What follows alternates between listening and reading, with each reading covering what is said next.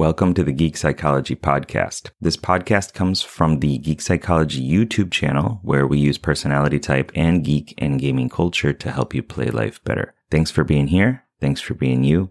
And I hope you enjoy the show. Imagine a world where you can get good at anything and achieve great things. Is that world real or fictional? Here's something that all high-level achievers do, and it's something that many people, as soon as they hear about it, dismiss it as being too simple to be true.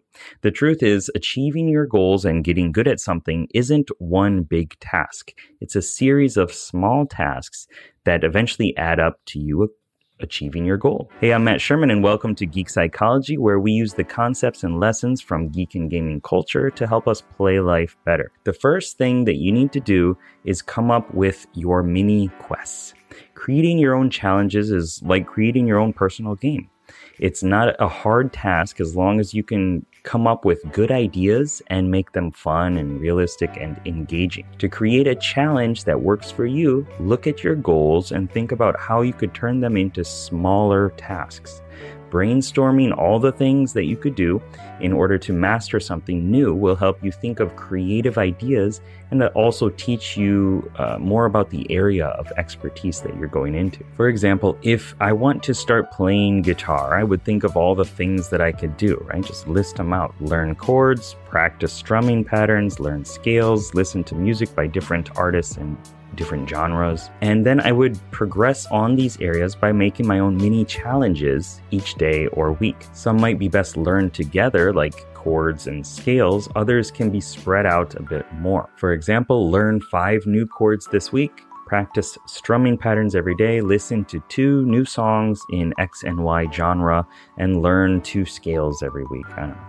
So the point of this is having something meaningful and specific and achievable to strive towards on any given time period, whether it's an hour, a week, or whatever that is.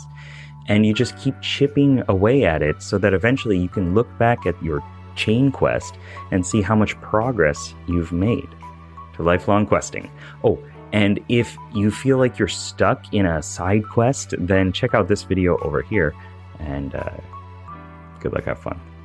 How to create mini quests to achieve greater goals. Woo!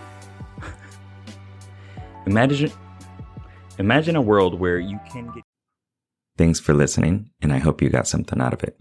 I know that by listening to this podcast, it means that you're ready to take your life to the next level, and I'm so excited to help you do it. Whether you're struggling with anxiety, lack of motivation, or you're just looking for your spark and purpose, I have many courses and a one-on-one coaching service available to you to help you get out of your own way and be happy. So head on over to geekpsychology.com to get started. See you there.